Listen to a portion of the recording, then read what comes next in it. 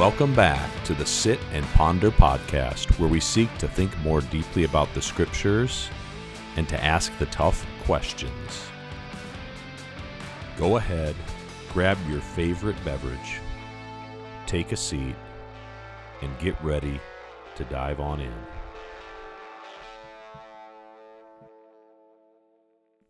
In the last episode, we spoke about the need to bear one's own cross and to come after Jesus.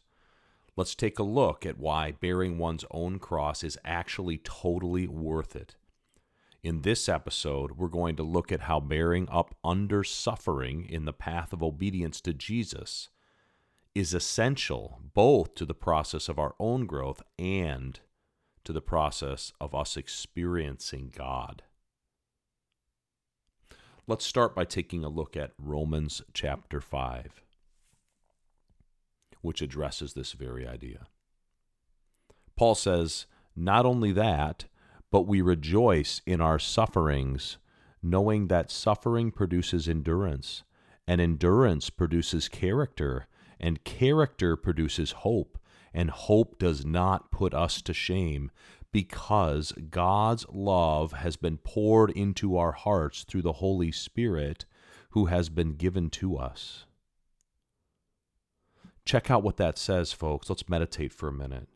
It says and begins by saying, "But we rejoice in our suffering." Why do we rejoice? Because this text tells us that we receive endurance from suffering. We receive formed character from suffering, and we receive increased hope. Our new nature that we've been given in Christ actually thrives under the yoke of suffering, where our fleshly nature does not thrive under suffering, but the new spiritual nature does. When was the last time you rejoiced in suffering when suffering struck? Let's just start by thinking about small sufferings like a car breaking down or losing your keys or just any kind of happenstance occurring around you that's not positive. Is your instinct to rejoice? Think about being left out by others or ignored or forgotten by people. Did you rejoice? How long does it take for you to bring to mind the future benefit of the tragedy you are enduring?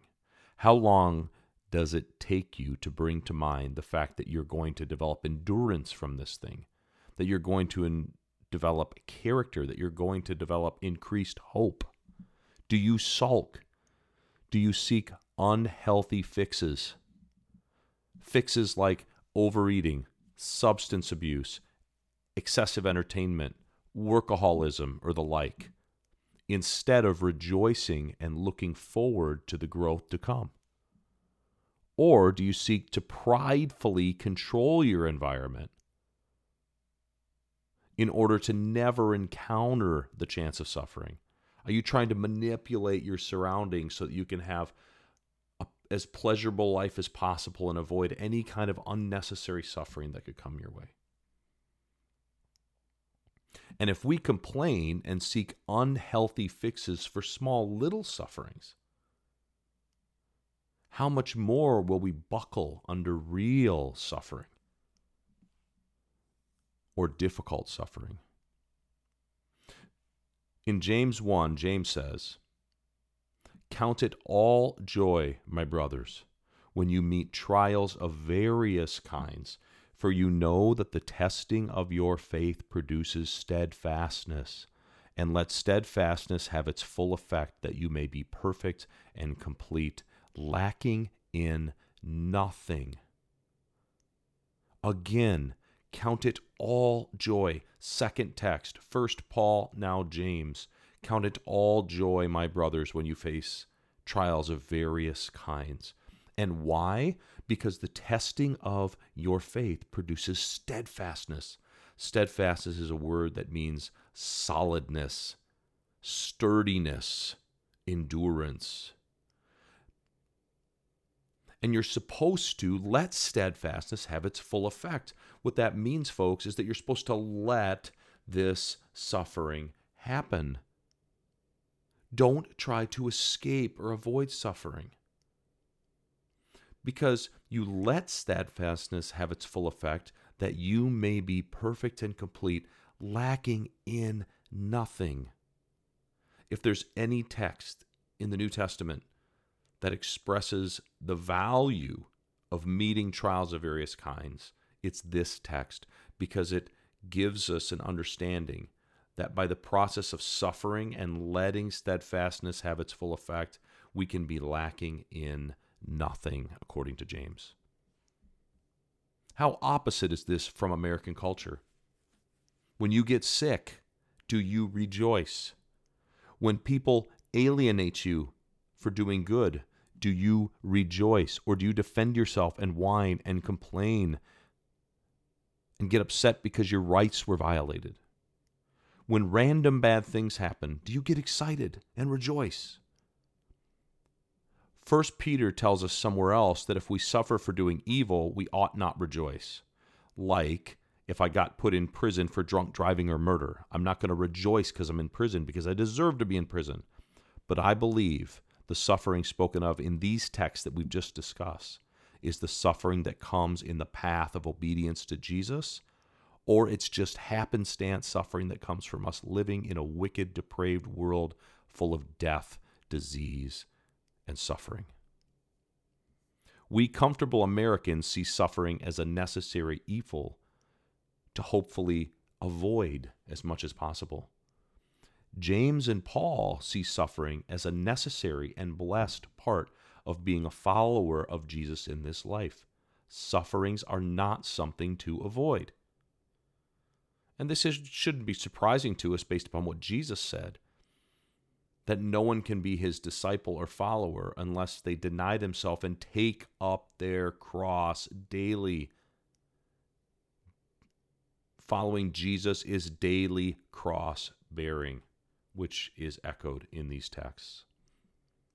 So let me ask a deeper question now. Should we actually walk towards suffering?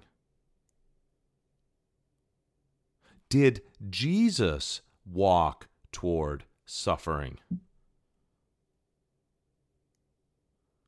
Indeed, Jesus did in the cross.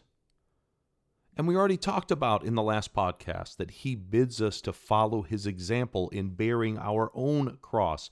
Jesus bids us to walk toward the suffering that promotes the glory of God and our own growth in him. This isn't masochism where I'm making up suffering to hurt myself. This is the willingness to embrace whatever suffering comes my way, and furthermore, to rejoice in it because of the good that I know that's coming out of it by way of my endurance, character, and hope, that I might be perfect and complete, lacking in nothing. Romans 8 says this, and we know that for those who love God, all things work together for good, for those who are called according to his purpose. Let that sink in, folks. The main reason that we as followers of Jesus don't shun bad things happening to us is because, according to this verse, nothing bad can ever happen to us. Nothing ultimately bad can ever happen to us. Paul here says, and we know that for those who love God, all things work together for good. We exist in a totally different reality now that transcends what we can see with our earthly vision. Do you believe that the cancer you might get will work together for good? Do you believe that the miscarriage you had was working together for good? Do you believe that the loss of your job or the slandering of your name without just cause will work together for good? Do you believe that your chronic pain or disease will work together for good? Do you believe that your disappointing marriage or your painful marriage will work together for good? Folks, there is not 1 ounce of your suffering in the path of obedience to Jesus that is without benefit in meeting. Not 1 single ounce of it is meaningless. We have already discussed Job briefly. Job lost all his children to tragedy and almost all his possessions and wealth. He was also struck with miserable boils that were tremendously painful. His wife told him to curse God and to die.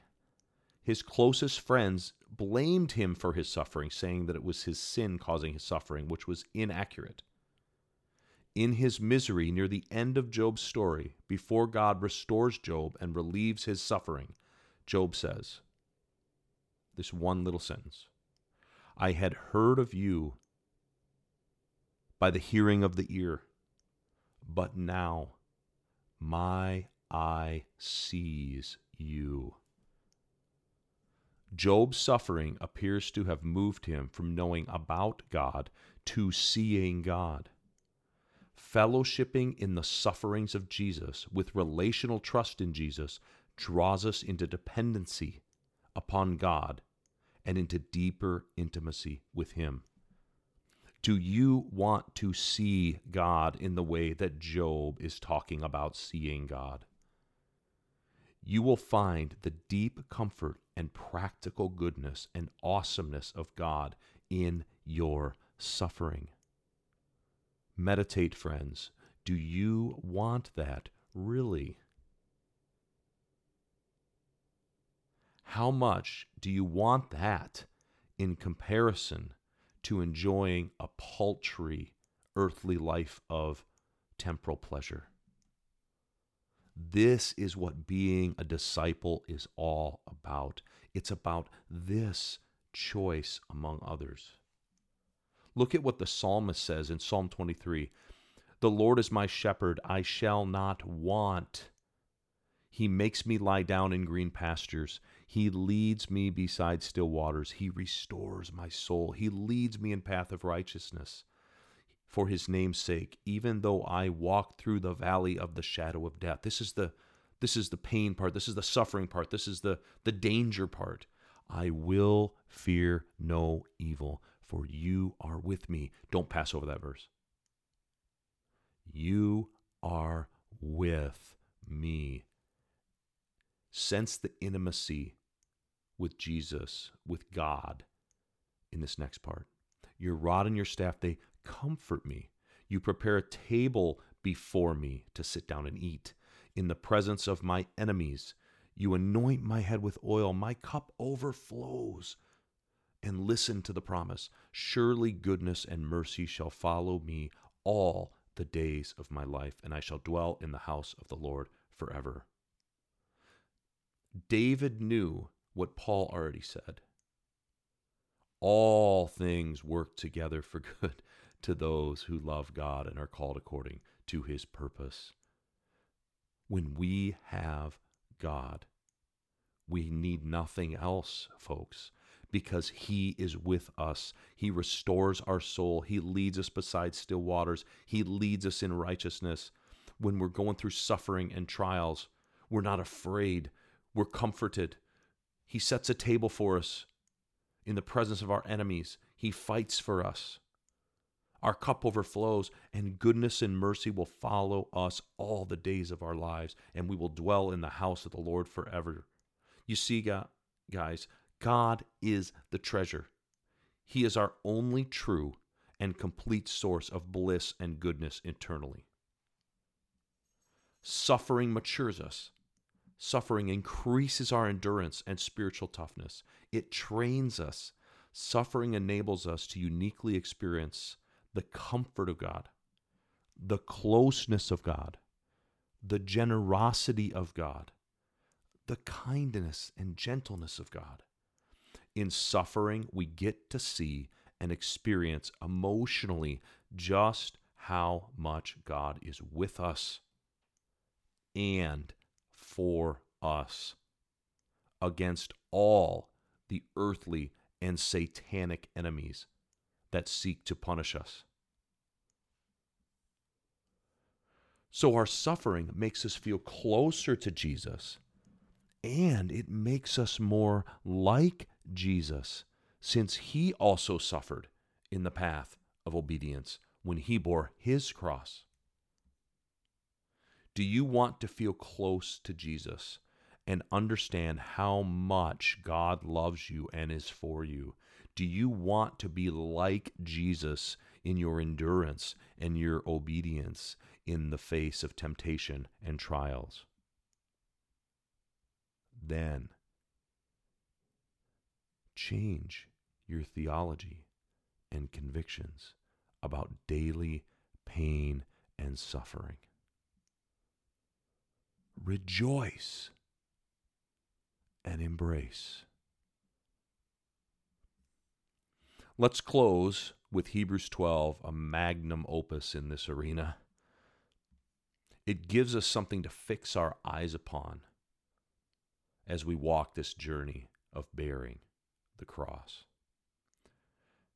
Let us also lay aside every weight and sin which clings so closely, and let us run with endurance the race that is set before us. This is the key, guys. Looking to Jesus, the founder and perfecter of our faith, who for the joy that was set before him endured the cross. This is about his cross bearing, despising the shame, and is seated at the right hand of the throne of God. Consider him who endured from sinners such hostility against himself. Again, suffering. You see the words endurance, hostility, so that you may not grow weary or faint-hearted. Our focus, folks, is on the example of Jesus. As cross bearers, we're reflecting upon the founder and perfecter of our journey of faith. We're reflecting upon his victory. We're reflecting upon his resurrection. We're reflecting upon the joy that he had as he looked forward to the hope of the resurrection. And we recognize that we have the same Spirit within us that raised Christ from the dead. And that Spirit will give us the strength and the endurance and the resources and the hope and the character to walk the shameful walk of bearing our own cross, of suffering and humiliation and rejection in the midst of a wicked and depraved world that wants to chew us up and spit us out. Do you want closeness with Jesus and to be like Jesus more than you want a life without pain and with paltry earthly comforts and pleasures?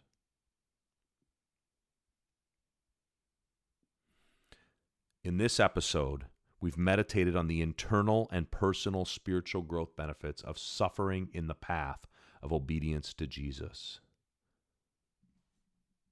In the next episode, we'll look at how suffering is not only for our own personal growth benefit, but also is an essential part of our ministry to others so that they can see the reality of Christ in our lives. This is your host, Tom Wells, signing off. We'll see you all next time.